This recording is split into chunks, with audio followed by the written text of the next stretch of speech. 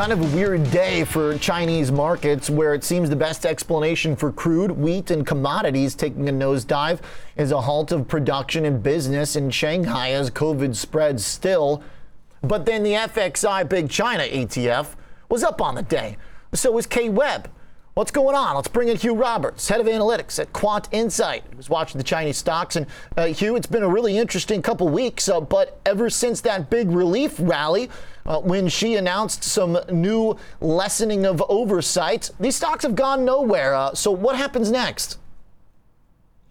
It's a really interesting point because the approach that we have at Quant Insight is exclusively macro.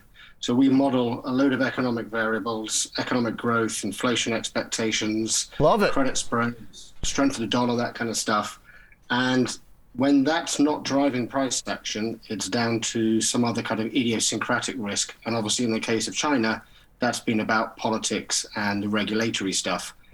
As you say, it feels now like the regulatory stuff has maybe pivoted a little bit and is trying to become a bit more friendly. So if we can get a little bit of kind of daylight on that side, that might mean that macro fundamentals come back into play. And certainly on our models, a lot of the bad news is now priced in. We have them as cheap valuations relative to model. What we're missing at the moment, to your point, is that catalyst that just brings in the new marginal buying. The spark. COVID shutdowns are certainly not going to be a bullish spark, it doesn't seem. But then again, tech companies sure did great during COVID. But has that trade run its course? What the heck is going on there? How have they not figured this thing out? Yeah, I think the COVID and the zero COVID policy clearly is not friendly. It is definitely a headwind, not a tailwind. I think actually the biggest variable that we should be watching for people who are kind of sharpening their pencils and looking to kind of get back into China exposure will be whether we see a more aggressive policy response from Beijing. They've started to flirt a little bit. We've had a couple of marginal RRR cuts. There's been a little bit of stimulus in the banking sector, but it's nothing like we've seen in previous years, certainly after the global financial crisis when China really rode to the rescue of the rest of the global cycle. We need to see something more aggressive, I suspect. If you're looking for a catalyst, I think it's going to be the policy stance in Beijing. Does that policy stance pivot further away from our own central bank? Is the Chinese central bank going to take advantage of our rate hiking paradigm and present an alternative and say, come here, invest here, we got money still flowing out of the spigots? I wouldn't be at all surprised if that's one card they consider playing.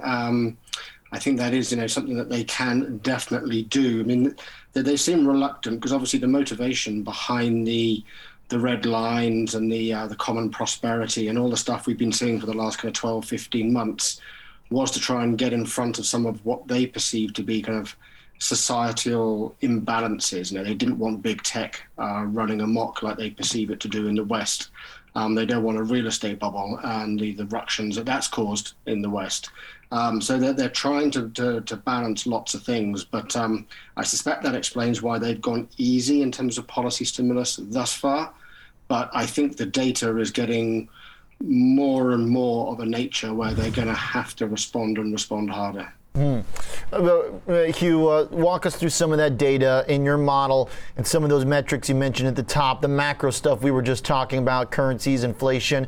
How does that general picture look compared to the U.S.? Here, we've gotten a pretty clear message from Powell, for example. We know what to watch, right? We know he's really focused on employment. So as long as those numbers are hitting and inflation's above, we pretty much know his plan. What are the key data points to think about for China in trying to foresee what they will do?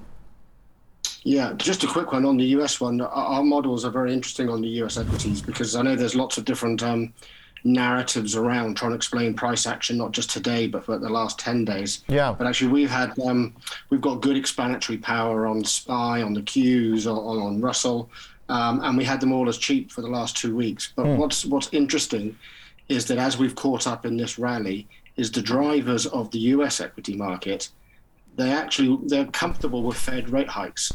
On our showing on the current patterns, as long as the Fed are measured, so if we go back to your last conversation, if we get a 75 or 100, then all bets are off. But if they go in a measured way and they keep real rates negative and they don't prompt a big risk-off move that sees VIX spike higher again and blows credit spreads up once more, that's actually a combination that works pretty well for US equities at the moment. And you've seen, I think, that kind of climb the wall of worry almost price action is what's panned out over the last week and a bit.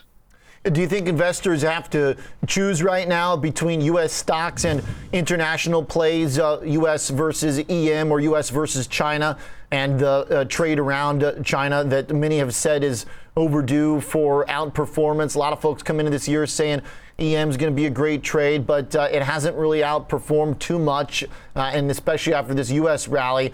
Does it bring the money back home? What do you think that trade-off looks like, Hugh? I think you're absolutely right. I think the start of 2022, a lot of people's playbook, it was the end of American exceptionalism. And it was the year that after so many years of outperformance, that people were looking to divest overseas a bit more. And I think that made a lot of sense, especially if you believed in the kind of rotation, the value growth rotation. The UK is always a great value play. Japan's a great value play. They have more financials, more resource names within the headline indices. So I think in January, that was very much where the flow was going. But listening to your earlier conversation again, I think it ties up with the dollar conversation in terms of the capital flow there. And I think there's been a sharp unwind of the money that was going overseas, and hoping that this might be the year that Western Europe, EM more broadly, frontier markets, if you're feeling particularly punchy, all might have a little bit of a run. But I think the commodity angle has obviously created some sharp winners and losers. It's a clear transfer from energy producers to energy consumers. Ditto on the food side. And in these situations, then the dollar is still king, and people will vote with their feet. Hugh, before I let you go, just real quick, if we see the dollar follow the breakout in Treasury yields, does that get in the way of the stock rally, or do we now have evidence they can all live in harmony? Yeah, that's interesting. So on our relationships at the moment, it depends very much on which sector you're looking at and the single names. But at the moment, a strong dollar is not a problem. The pattern that we're picking up, and we have a 12-month rolling history, and we use the dollar trade weighted in all our US equity models. And a strong dollar at the moment is not a headwind. That's something that we're going to be watching really closely. We update intraday. We use daily frequency data, so we can spot these patterns changing, flipping from positive to negative. So at the moment, there's no red light, but I agree totally. It's got to be a tail risk that should be on everyone's radar. Hugh, interesting conversation. Looking forward to more and looking forward to following up. Thanks for being here. Thank you. You got it. Hugh Roberts joining us from Quant Insight.